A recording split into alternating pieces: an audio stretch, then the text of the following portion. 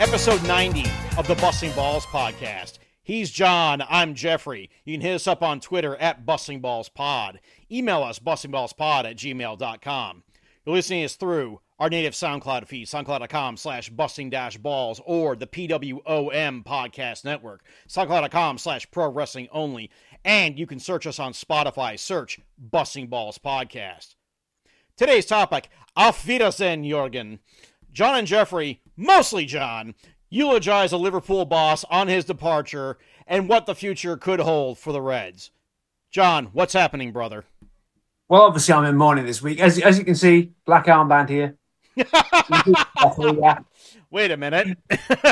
Wait, that's not a Liverpool shirt you're wearing. No. Because today, this is vintage. 2002, 2009, 2010, Newport County Blue Square South champions. This is vintage county going back. We have a rarity on this show, folks. First of all, Chris is not here today for reasons. But, we have a rarity. We have, for the first time in a long time, a live match report because one Jonathan Arnold was live at the FA Cup fourth round match, Newport County versus Manchester United. John, take it away. I have to say thank you at the start to my good friend Ado for sorting me out with a ticket. He has a season ticket there and was able to pass the ticket on to me. So he got me a ticket on the terraces right behind the goal. So I was stood there in those first 10 minutes as Manchester United came to town. To Newport for the first time ever. That was their first time ever in Newport. First time they played at any of the grounds, Somerton Park or at Rodney Parade as we're at now. So they came down. We're going. Obviously the town is buzzing in a way it has very, very rarely seen. I walk through it. You walk through the pubs are full, and you're just thinking this is the first time, and it's wonderful to because Newport is one of those kind of left behind towns. It's on the line from Cardiff to London. But, it's one of those, if there's any money coming in, it goes up the road to Cardiff here. It's not something great. I was going to say, I thought I saw a highway on the, I thought I saw a highway of some kind during one of the ESPN, because this game was actually shown on ESPN, so... Yeah, there is not too far away. It's the M4, which is the road which goes from Swansea, which is just by Cardiff, out through to London. It's the major, highway. Yeah. So, by the way, you want to know who called this game in America, at least? Go for it. Tell me. John Champion and Danny Higginbotham, who is seemingly everywhere in the U.S. football media right now because he's on NBC, he's on ESPN, he was filling in on SiriusXM FC this week on the football show with Phil Shane. So you're telling me this was the first choice commentary team coming up for this one as well?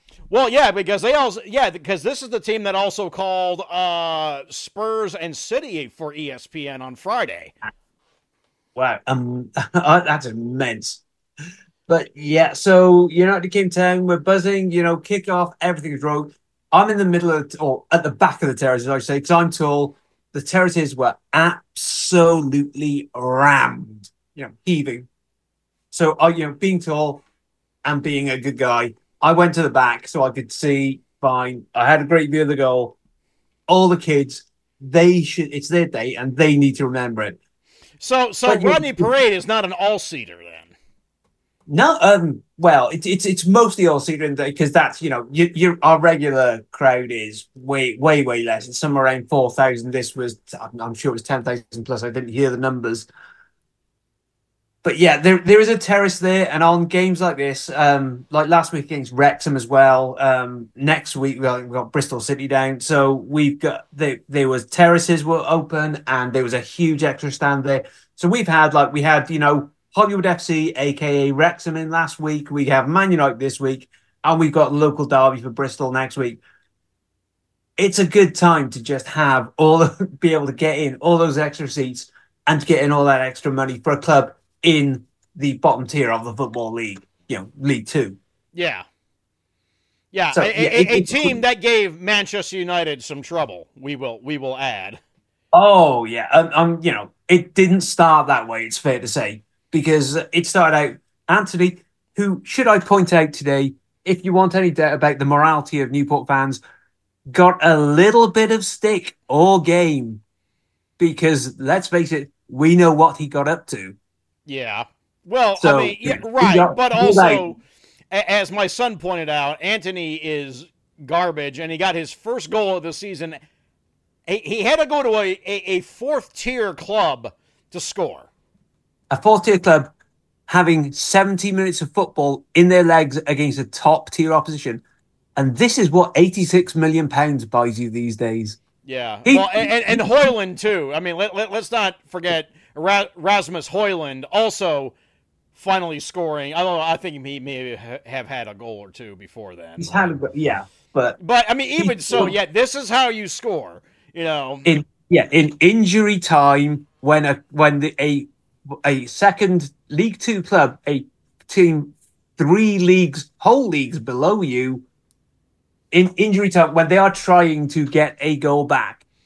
Yeah, and what point and what place are Newport in League Two?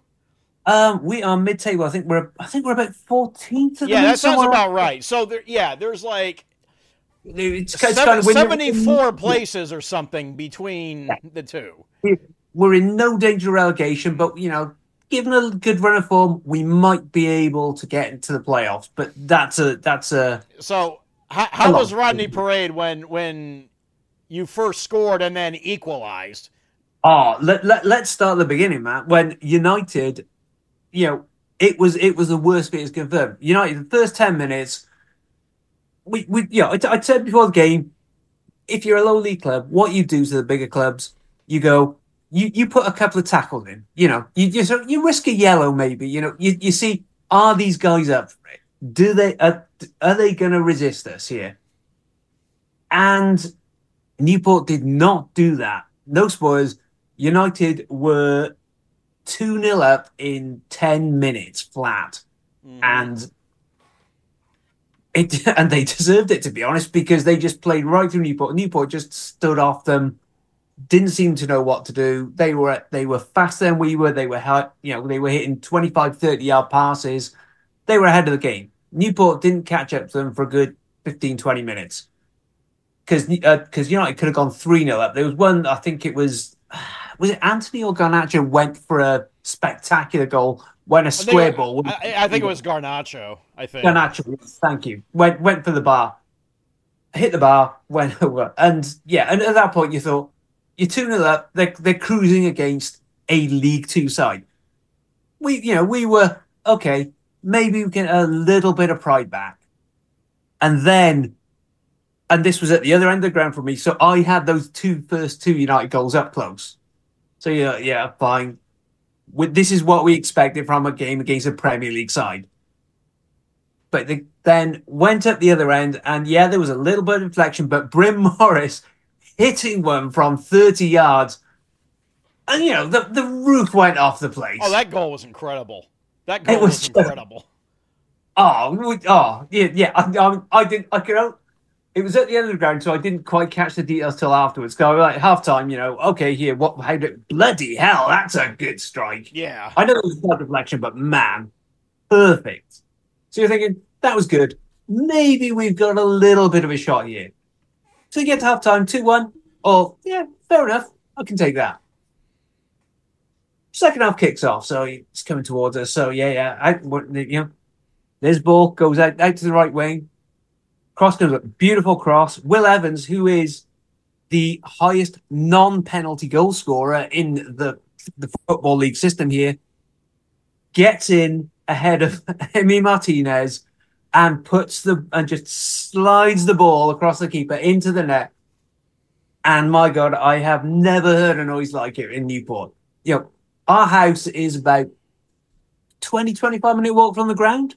Wow. Carolyn could hear that over the TV, could hear that noise. Wow. Oh, it was wild. Pity that was the last joy you got in that match. It was, but, you're talking... we're playing a Premier League side. We've gone 2-0 down early, and we come back and make it 2-2. And they didn't go ahead again for another 25 minutes. Yeah, we didn't create that much. United didn't create that much either. They pretty much scored after that first 15 minutes. They pretty much scored all the chances they had. Yeah, they struggled again. I mean, let's face it, they struggled against Newport County for a good chunk of that match. McLaughlin out on the right, Scotty Bennett in midfield, the veteran that we've had there for years. They were fantastic. They worked their backsides off. United, I was watching them. Just didn't know what their attacking plan was. They didn't seem to, a side that got at them and worked, they didn't seem to have any plan for that. Right. I was not impressed. They played as a bunch of individuals. I thought Bruno had a good game for the most part on that. Luke Shaw down that left played really well. But for the rest of them, Anthony kind of, as the joke went, I was texting my one of my oldest friends who was a United fan, and he was saying Anthony's actually found his level here. And yes, Anthony, he has pace that will always get these defenses at a League Two level. They're always good for them. But in the end, last 20 minutes, United scored, and they were, I think there were one or two saves, maybe a couple of opportunities to shoot that didn't quite happen for us. But it was a great game, and they did the city proud, and that was all we were really looking for. That's all you expect of a cup tie. You give these guys a scare, and that's what we did. And it was it was one to see. We've had, I think, City have come here, Leicester have come here, I think Leeds might have come here, Spurs, Leicester, Man City, but they're not a name like United. United are, if you want to draw a club, you want to draw Liverpool, you want to draw United, you want to draw Arsenal, the big romantic names of the game. Right. Well, let's real quick go on to some of the other cup happenings. Man City finally score at the Tottenham Stadium after 6 attempts. Yeah, took them a long time. Took them a long time. And was that actually a foul on the keeper there? Because it looked that way to me. It looked to, I'd tell you, I watched that replay a couple times. If it looked to me like if anybody was doing the fouling, it was the keeper, to me. No, it can't. It's Man City. The foul was obviously the other way. Come on. Yeah, but it's Spurs too, so. Yeah. Let's talk about another big upset in the Let's talk about an upset in the FA Cup. One your previously aforementioned partner may not want to hear talk about on this podcast. Ipswich Town losing. Cover your ears, dear. Ipswich Town losing 2-1 to Maidstone United, who play in a much lower league than even Newport does. I believe there are 90-something places, 94 or something, I heard. Something like that, yeah. Yeah. I mean, this was, again, obviously I saw this game. It was one of those games, Ipswich did almost everything right in that game. And it was, another friend said, it was one of those games, you put it on Football Manager, Championship Manager, and you lose that. It's a rage quit for you because the ball is not going in. This is not your day. Yeah. Well, we also had a couple of 5-2s. First of all, Brighton doing in Sheffield United yesterday, but then of course this morning before your match, Liverpool 5-2 over Norwich. Absolutely.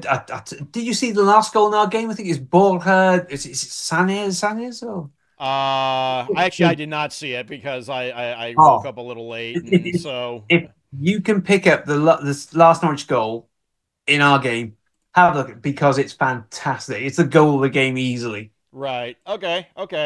Fair enough. So, we're sure that other things have happened.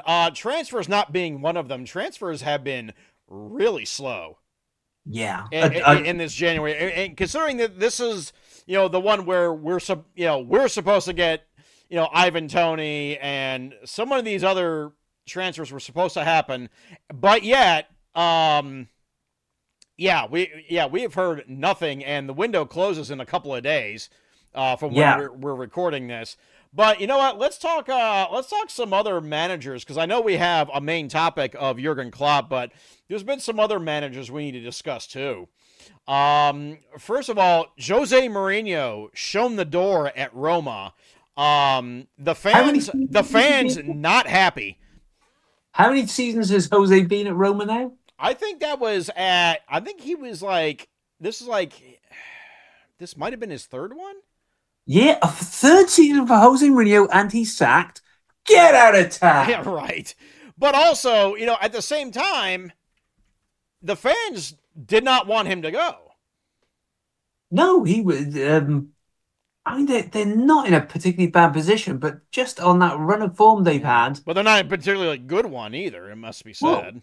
Well, not a particularly good run of form, but it seems a little bit of an overreaction from where I'm sitting. But what do I know about running a football club? Yeah, I mean, trust me, we are not the biggest fans of Jose Mourinho around here, but this just seemed a little out of left field, and I don't think it's terribly right, to be honest. No, I'll go with that. That's it just doesn't seem right to me. I can't pretend I didn't laugh, but it's not right. Yeah, I mean, it just says, I mean, especially since Jose was prepared to stay at Roma. Yeah. He was prepared. He was like, yeah, I want to stick around, Yeah, I think his absolute top level managing career is over because I think, the game moves by him because the game moves by everybody eventually. Yes. Still, so yeah, this was his third season at Roma, because he started in the 2021-22 season. Yes.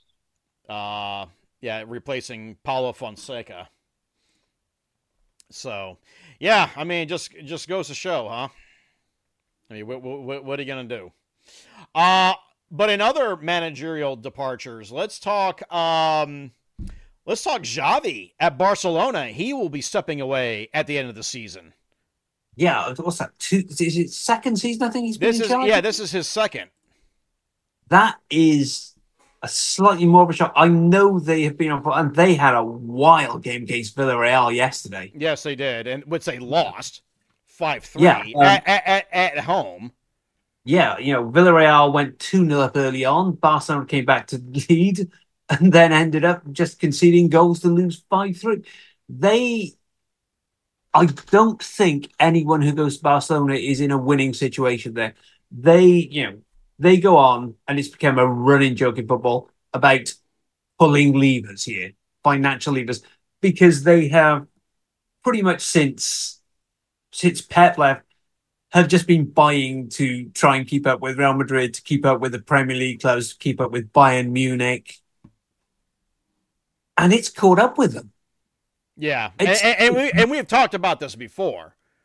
Yeah, somewhere down the line, just take a season or two, dudes, because you're going to need to do that. You cannot compete season after season, you are going to make some bad decisions down the line, no matter how good your recruitment is. Well, remember, let's not forget, and remember that 2001, 2002 season when they were like in the doldrums, and they got a couple of critical loans, including Edgar Davids and Ronaldinho, and they shot up. Yeah, and one of the great finishes to a season as well with that hat trick. Was it Rivaldo? I think hat trick. Off the top of my head, I don't remember. Oh, it was one of the most magnificent hat tricks you'll ever see. The last one was an overhead kick from 25 yards or so to win the game. Right, but as it stands now, Barcelona are in fourth right now because Atletico Madrid are winning right now. They're beating Valencia 2-0. Barca are in. They are in fourth, 11 points behind Girona. And 10 points behind Real. It should be pointed out though that both Barca, Atleti, and Real have played one less game than Girona. Yeah, at this point you go, it's not the manager, because the manager has to contend with the club which has no money, which is, I believe, sold off future revenue streams to fund winning now, trying to win now. Yeah. And how's that working out for them, boys? It's not. It just really is not. So,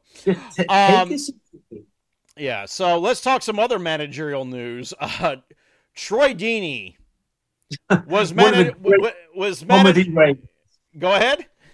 One of the greatest comedy managerial reigns you will ever see. This was, he did less than a cloth.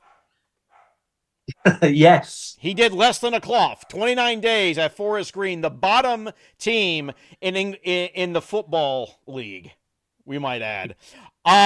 He was fired a day after getting a 4-match FA ban and fined £1,500 for, let's see if I can get the exact quote here.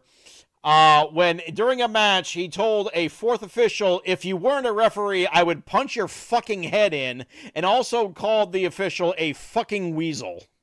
Let's not pretend that some of us haven't thought that kind of thing at times, but if you're a manager, no. You can't really say that, yes. Professional standards, dude.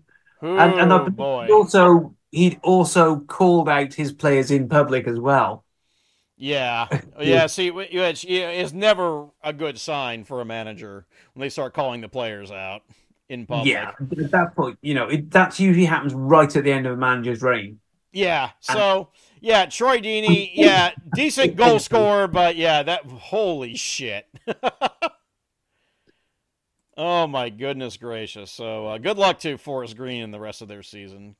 Absolutely. Hope they get to stay up in the football league. But boy, we had another situation of a manager behaving badly this week that has actually led to a positive outcome.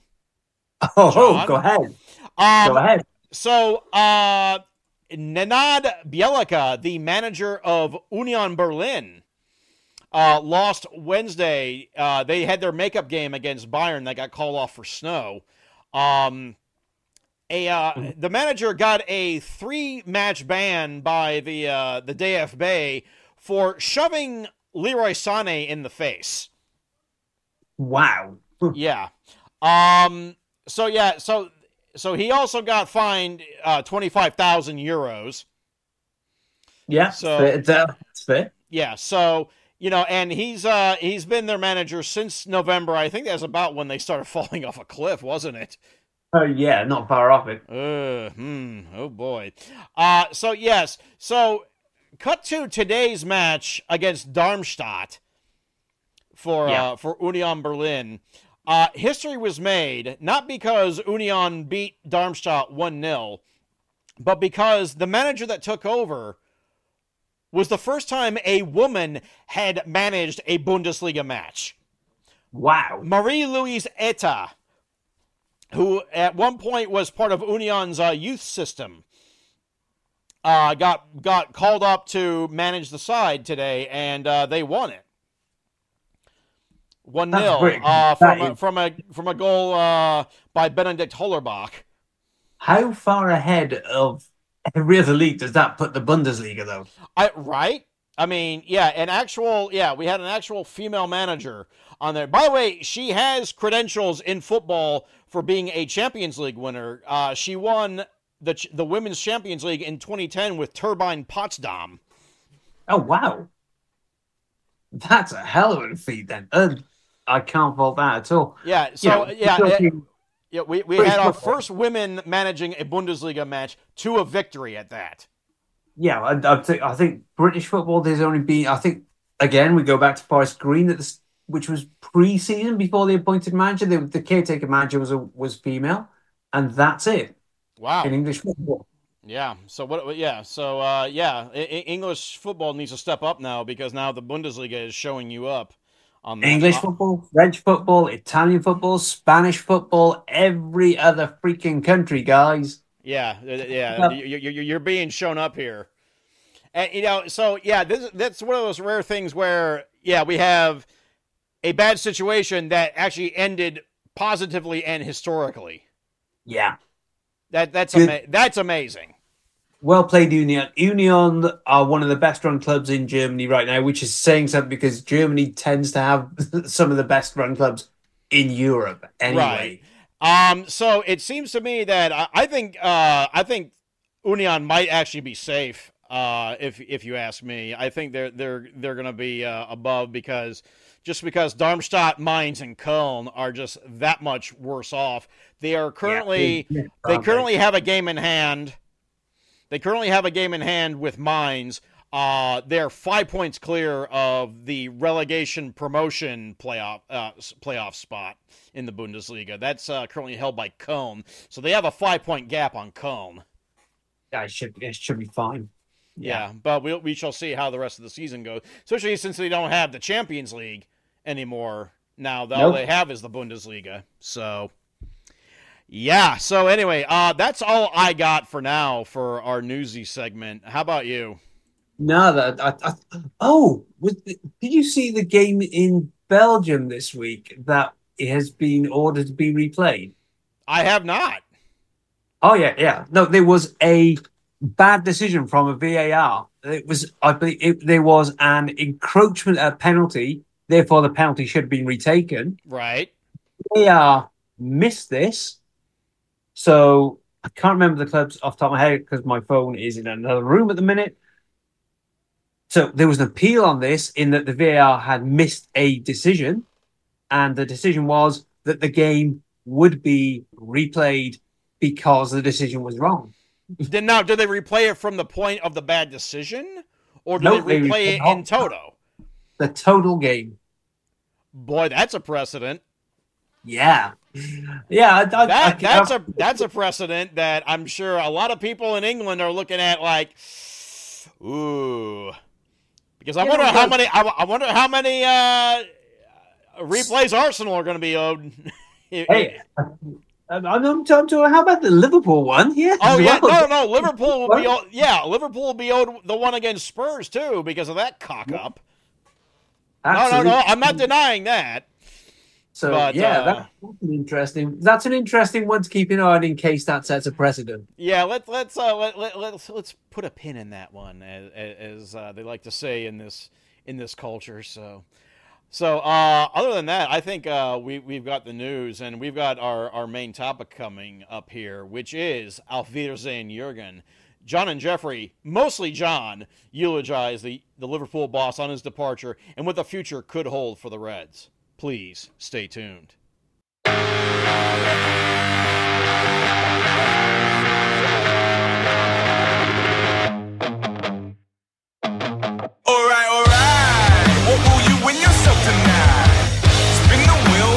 Chance of a hot meal.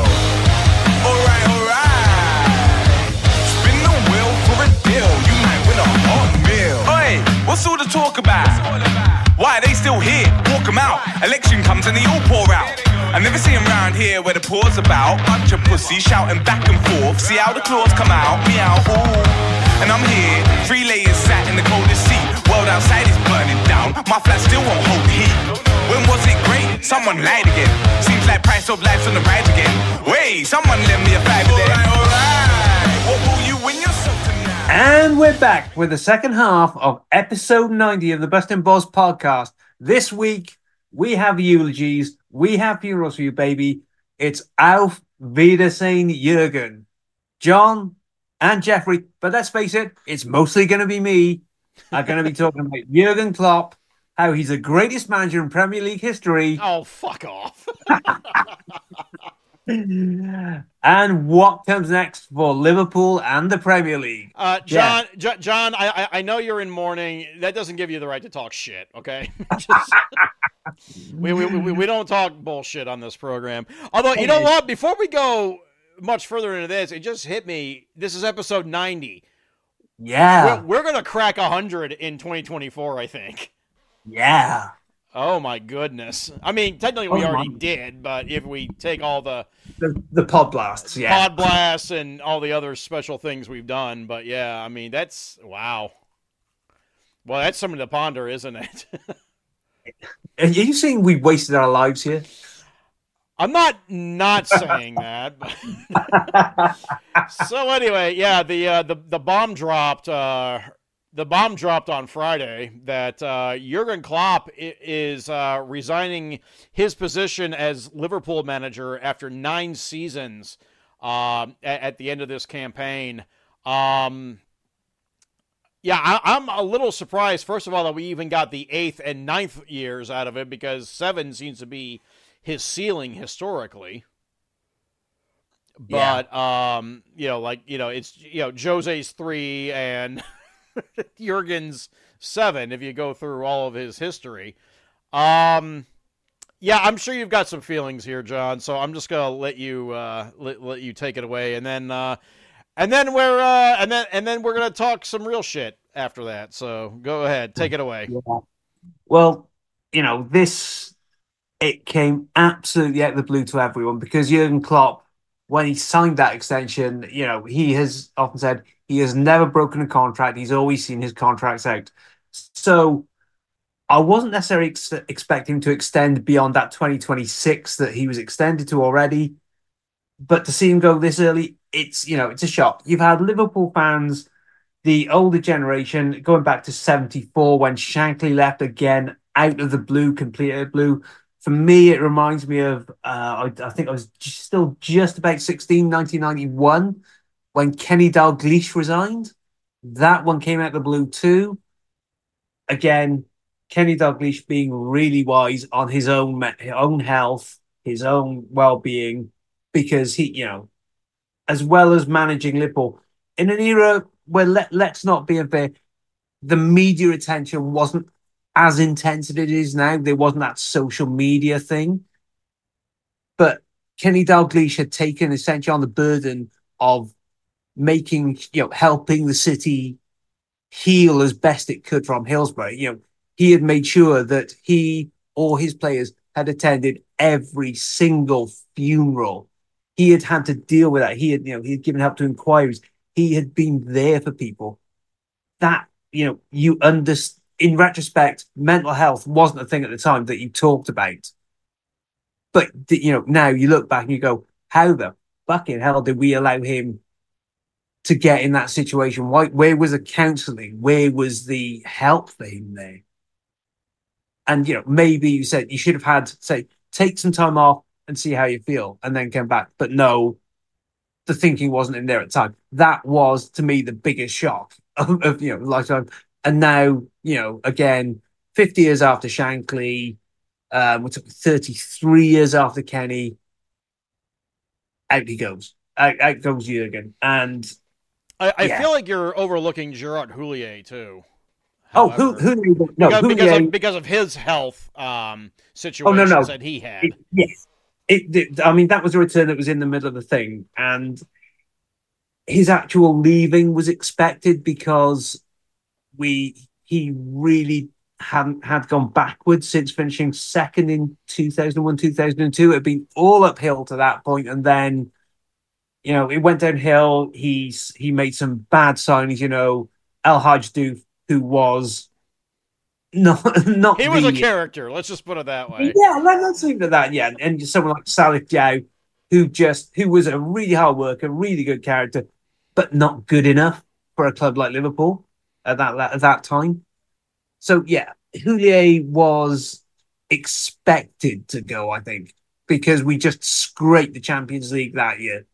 Well, excuse me, but as I recall, I think that Liverpool actually finished second in the Invincibles year. So you kind of no. Chelsea finished second. It was Ranieri's Chelsea finished second to you in the Invincibles year. We finished fourth, if I'm not mistaken. Are you sure about that? Yeah, we finished second to Arsenal in 2001, 2002. Okay. I'd have to look that up, but anyway, the point is, anyway, let's get on topic though with Jürgen though. I mean, again, this just seems out of the blue. I mean, it's good that he's made this announcement now. Yes, absolutely, because this will give Liverpool the proper time to get a manager in. I think the important thing to look at is that he let the hierarchy of the club know, although not the players, not anyone else, just the guys in charge. He let them know in November that he didn't want to carry on. So if there has been nothing going on behind the scenes about, finding a new manager, having at least informal chats to them, the way FSG have run, they've been efficient. It's not a bad thing to say, but they would always have a succession plan in place for Klopp. Because however good he is, it's no matter how good your manager is, no matter how legendary they are, you need to have a contingency plan in case anything happens to them suddenly, as it has now. Right. And they learned that lesson with Houllier, too, it should be said. Oh, yeah. Well, we had Rafa lined up that year, so that was fine. Because, Rafa was, at the time, one of the managers in European football, having just taken Valencia to a couple of Spanish titles. Right. But, yeah. And boy, wasn't that back in the day when you could say, hey, Valencia winning Spanish titles. Oh my Lord. Yeah, we're saying Deportivo, they're in contention as well. Oh, God. Wow. Remember the one La Liga season that came down on the last day to Real Madrid and Real Sociedad? Oh, geez, yeah. Oh, man. But anyway, again, we're drifting way off topic here. So I guess I'm going to look at it from my point of view on this. Is that, again, this is... I guess he told, as you said, he told the club hierarchy that he was going to be departing back in November. I'm surprised that the rumor mill didn't start then.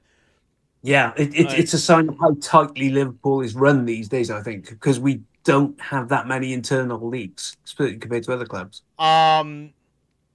So let me ask you this, because this has been brought up a couple of times. Yeah. Now, mostly by chinwags on call-in shows. But with Mo Salah also being in his, let's face it, he's in his sunset years right now.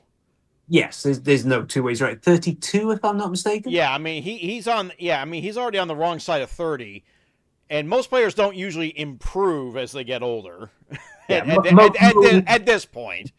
Yeah, Mo has adapted his game, but it's fair to say he is not the guy who would just effortlessly outpace defenders anymore. Do you wonder if there is a situation where Klopp looked at, I mean, he read the tea leaves, much in the way that maybe Alex Ferguson read the tea leaves, and saw that this, what was forthcoming for Liverpool, maybe he didn't want to be a part of this. He didn't want his name attached to it because of what was forthcoming. Yeah, I think it's slightly different from Ferguson. Ferguson seemed to build a last team to deliberately go out on a high for him, because he built that team around aging players. You had Vidic and Ferdinand at the back, who were very much the wrong side 30. Robin Van Persie at front. I think he was 30, might even be in his 30s when United signed him from Arsenal. Yes. And I know he had, timeouts, who didn't have quite as many miles on the clock. But the thing is, Klopp, if that had been the case, he would have gone last season, because last season Liverpool were visibly in need of a rebuild. That midfield, for a lot of that time, you had Milner in that midfield. You had Fabinho in that field. You had Henderson in that midfield. All the wrong side of 30. You saw that midfield. They worked hard. They did their best, but they were slower. They weren't as hungry as the younger guys coming through. And, over this summer, you brought in McAllister, you brought in Szoboszlai. You've had the young guys coming through. Curtis Jones has been a vital part of that midfield. Yeah, the kid from Celtic. Yeah, absolutely. Conor Bradley has come through again. Yeah, the whole of these top sides, as I was saying to Brent today, he brings in youth team players. He brings in Conor Bradley. He's brought in Young Beck. There was James McConnell today, who come in and they do a job.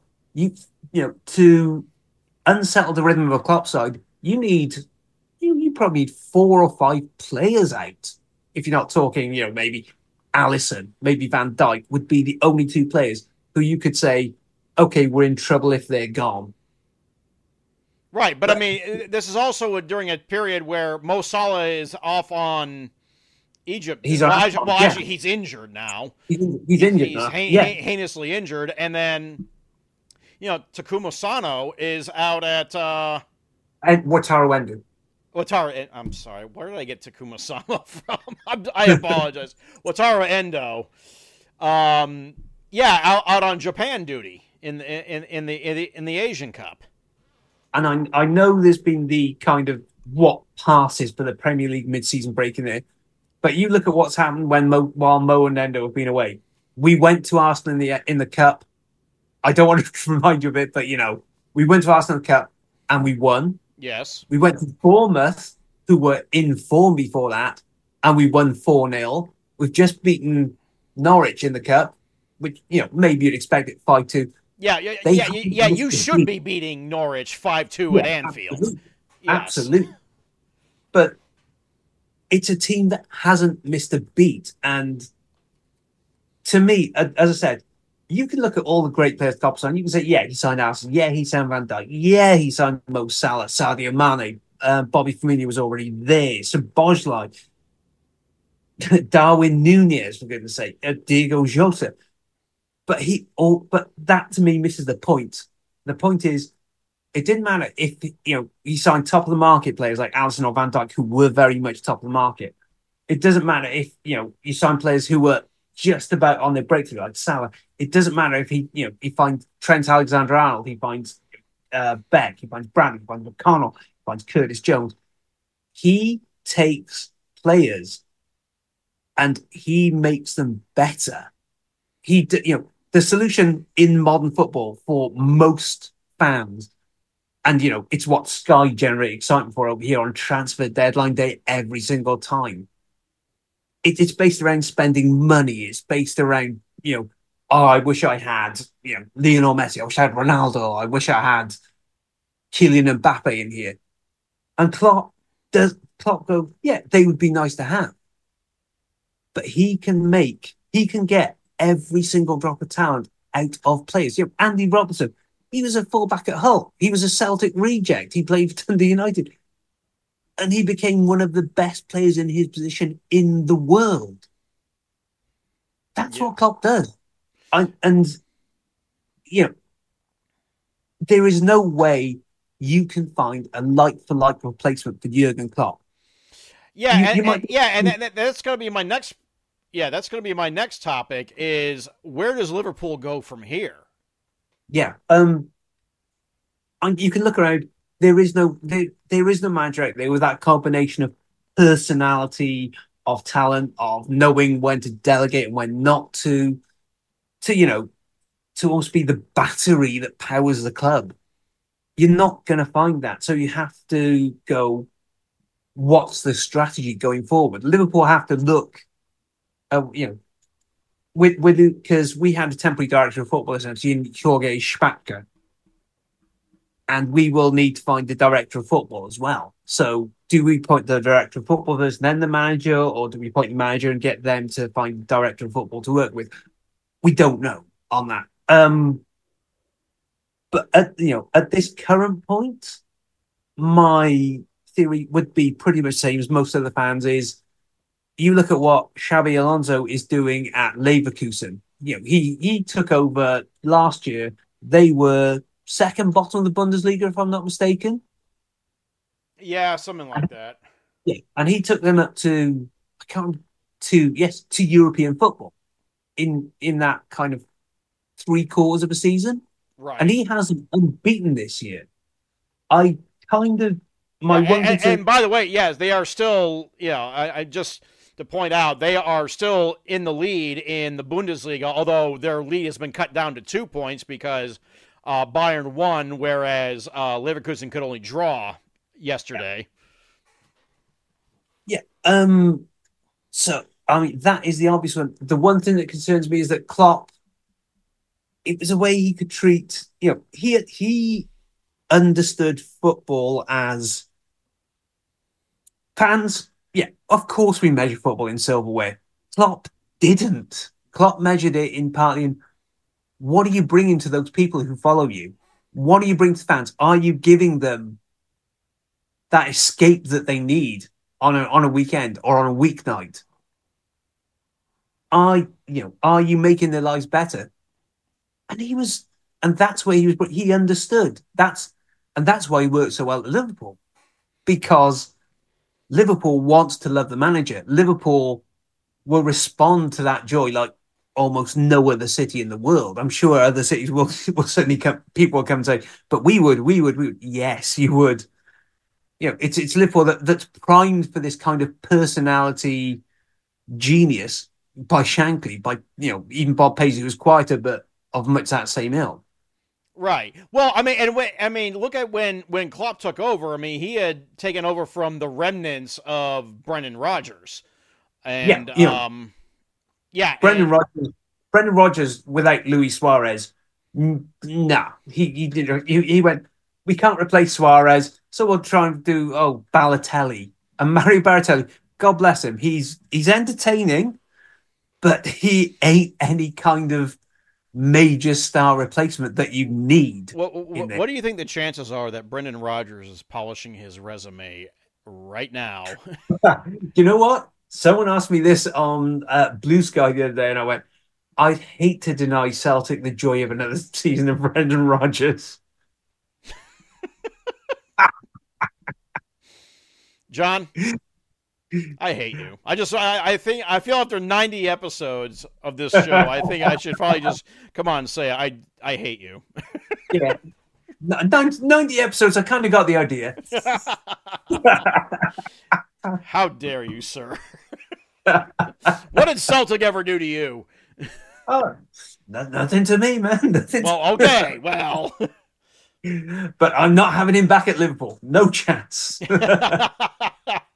Yeah, nope. No, yeah. Yeah, Xabi Alonso seems to be the... Say again? Changed the locks on the door since he left. Oh, boy. Yeah, I mean, if it's possible for a football manager to be a carny, I think Brendan Rodgers certainly has earned that status.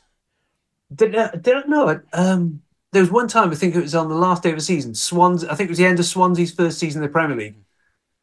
We were coming back from, I think it's from my sister's up in Leicester, and we stopped at a service station, and Swansea, it was almost the same time, Swansea's coach was coming back from Old Trafford on their last day. And then, the Swansea coach was there, and because we're walking by, okay, yeah, fair enough. And the Swansea fans were chanting, "We love our manager." I was like, what the fuck? And Brendan Rodgers, I'm like, what the fuck is going on? Was Rodgers in charge during that when they went to that cup final? Was that him? Now you're talking. It might well have been. When we had the controversial who actually gets a hat trick penalty. Yeah. Anyway, yeah. No, Brendan. Yeah, for Liverpool's sake, they better hope Brendan Rodgers is not throwing his name in the hat again, because we've lost his number. We go to another school and you wouldn't know us. Yeah. Well, well, I mean, it would be just like him to stab Celtic right in the back yet again, but That Not would that you're be. bitter. Say what? Not that you're bitter at all. No, not at all. Not at all. No, I have not said this at all once that he never should have come back. So if Xabi Alonso does not want to leave Bayer Leverkusen, who else reasonably could take over? And furthermore, is there any chance in hell you're going to get anyone the like of Jürgen Klopp at back at Liverpool to bring that same sort of not just energy but commitment to doing what Klopp did? I don't think that person exists. You know, no one to make that. There are two names I have seen, and I think it's quite reasonable that everyone goes, oh, is the Brighton manager up for it? Because look at what Brighton have done. They have a really good succession plan for management. We're talking De Zerbi, not Graham Potter, of course. Yeah, De Zerbi, who has done really nicely. And the other one I've seen, and I admittedly haven't looked into it too deeply before this weekend, was Ruben Amorim at Sporting is apparently on the radar. Yeah, I don't know much about him. No, I can't say I have. Sporting, I think said they played near enough 190 matches. He's won 132 of them and drawn 27. So he has a pretty damn good record. Particularly in Portugal, where say Porto are used to being dominant. So yeah, I could see why he's on the radar, but I think one thing that did surprise me was that that all of Klopp's backroom staff are going with him as well. Pep Linders and Vitor Matos as well. So I was expecting Linders to be in the frame for the job when Klopp left, to be honest. I thought there might be that kind of Shankly-Paisley succession with that. And he has been taking charge of the team. He's done the press conferences for the cup games, for instance. So that kind of did surprise me. But I would say that the fact that he's off suggests to me that's being ruled out. So it will be a manager with experience that. But beyond that, Liverpool, I think, will be guided by analytics, by the kind of manager they want, who plays the style that Liverpool have become used to down the years. Well, at least you hope so. But as to who that is, unless analytics finds some, diamond in the rough, football manager guy, Yeah. But, this is where Chris would have been handy on this episode. Yeah. If we knew who a diamond in the rough could be, we'd all be appointing them. Let's face it. They'd be accused to their door. Well, then I'm throwing my name in the hat. I don't even play Football Manager, but I'll throw my name in the hat. Now I want to see you running in front of the cop and giving it the fist bumps. When we bumped Arsenal 5-0, I want to see you go into the cop and in front of the cop and giving it everything. Well, that's a little different because I will have been the one. Yeah, it starts here. Jeff, the Liverpool manager. Come on. All right. So on a more serious note, because we've seen this happen now. We've seen this happen with Manchester United once Alex Ferguson left. We saw it with Arsenal even before Arsene Wenger left. He had a little bit of a renaissance before the end, but someone like Arsene Wenger left, Chelsea have had a slew of top managers that have won them the title, but then they usually get fired the next year. Yes, I mean that first Conte season they were brilliant, and then the second one is just like, boom. Right? Yeah, exactly. So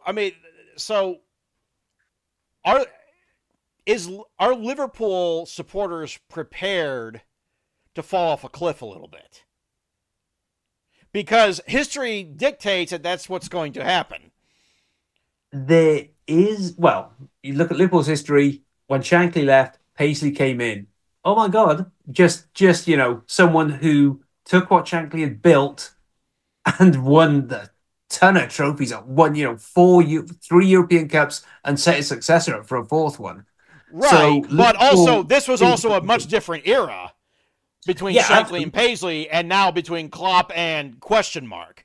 It was absolutely. Football was a completely different game.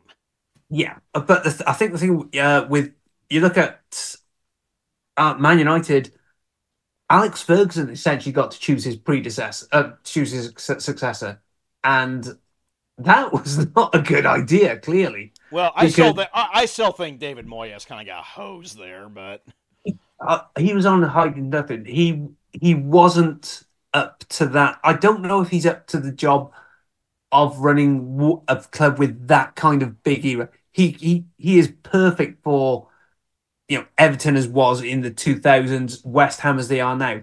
He's a very good manager at kind of a mid-level club. Well, right, but also, I mean, I think that time ruined him because number one, I still think he should have been given the full season. But I mean, look at what Moyes had done at Sunderland, his first stint at West Ham, and at Real Sociedad.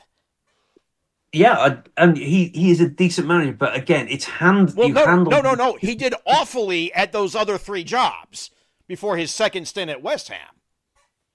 Yeah, yeah. Oh God, that Sunderland one. Yeah, well, that's what I'm saying. I think that we're all thinking Moyes was washed. Right. I mean, I think Moyes got hosed. I mean, just behind the whole chosen one thing. Look, I think that hosed him. It set him up for failure. That he couldn't. It set him up for a failure. I still think he should have been given a full season at Man U. He did.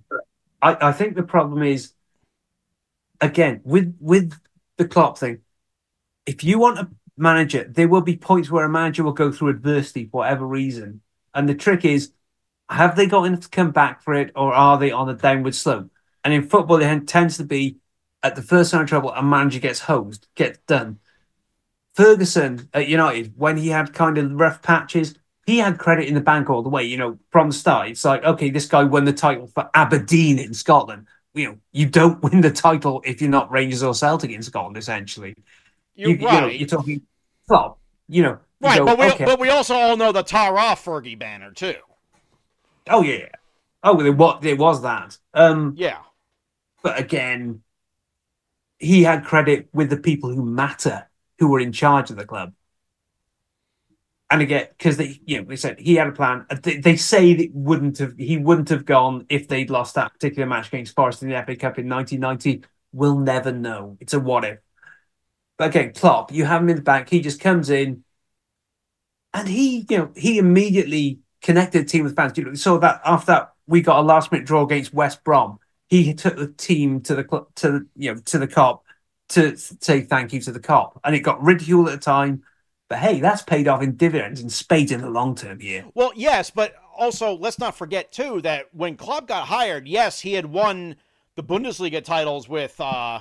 This is what I mean about with Dortmund. He had that, but also he had a reputation for stumbling at the final hurdle in the Champions League against Bayern Munich.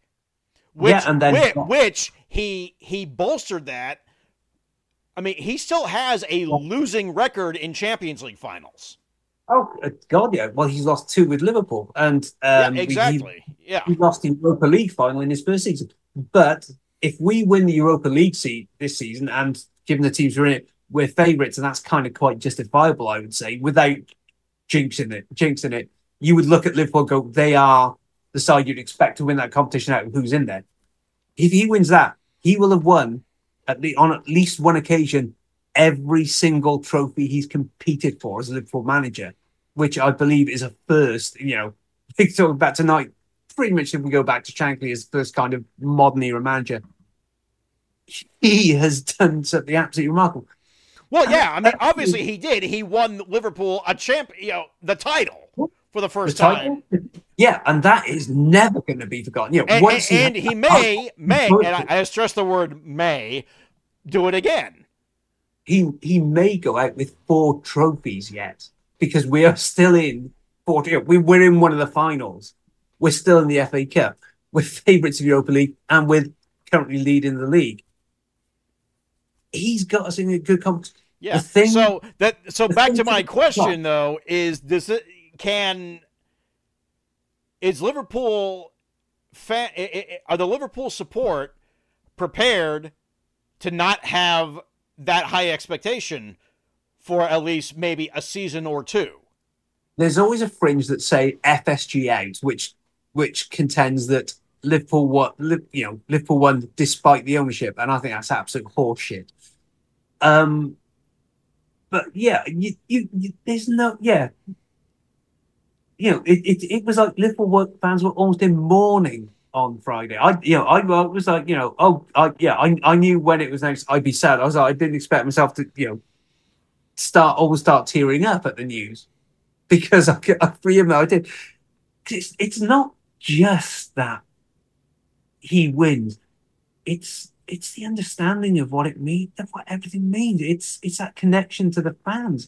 He is he's professional to his bones, and I'm never going to say that. He said again, I can't think as a fan, but he knows what the fans need out of it. He gave Liverpool so many moments. Will the next guy give you? When you had two of your best forwards out, you had, and your left back and captain goes off at half time against Barcelona when you need to win 4-0 to reach the Champions League final, and he achieved that. And it's all those comebacks. It's just that kind of relentless team. But they never, never give up, never give in. Will we get that off next guy? We don't know. We'll probably get it at least next season, because they'll still be on that same mindset. But it's the uncertainty. Well, right. One last quick question. Does Klopp take over the Germany job? He's going to have at least a year off. So if he does, there will be an interim manager after Nagelsmann leaves after Euros. But I could see it happening. Yeah, do you see could Jürgen Klopp lead Germany at the next World Cup? Yeah, quite easily. Why not? Okay. All right. So we're kind of running out of time here. So one last statement on this from you. Oh man, I grew up on Kenny Dalglish and his great song John Barnes, Beardsley, Aldridge up front, and that I thought would never be topped. But you say to me at the start, this is what Jurgen Klopp will give up next 9 years. Maybe a couple of seasons which aren't quite so. I would take that all in a heartbeat. I would do it again. All the heartbreak, all the pain, and all the highs and the lows. Alisson scoring up that header against West Brom, for God's sake. I have adored it. It will not be the same next season, but we'll see. How do you follow Klopp? I don't know. Good luck to the next guy. And if you out there in listener land have any thoughts about the departure of Jürgen Klopp, you can hit us up on Twitter at BustingBallsPod or email us at bustingballspod@gmail.com. You have been listening to episode 90 of the Busting Balls podcast through our native SoundCloud feed, soundcloud.com/busting-balls, or the PWOM podcast network, soundcloud.com/pro wrestling only. And you can find us on Spotify. Search Busting Balls Podcast. John, I think you've said your last words for today. Have. So I think we're just going to call it time here. We should be back in a couple of weeks, and Chris should be back with us too when we do that. So until then, it's good night from me, and it's good night from him. We'll see you in a couple of weeks. Thanks.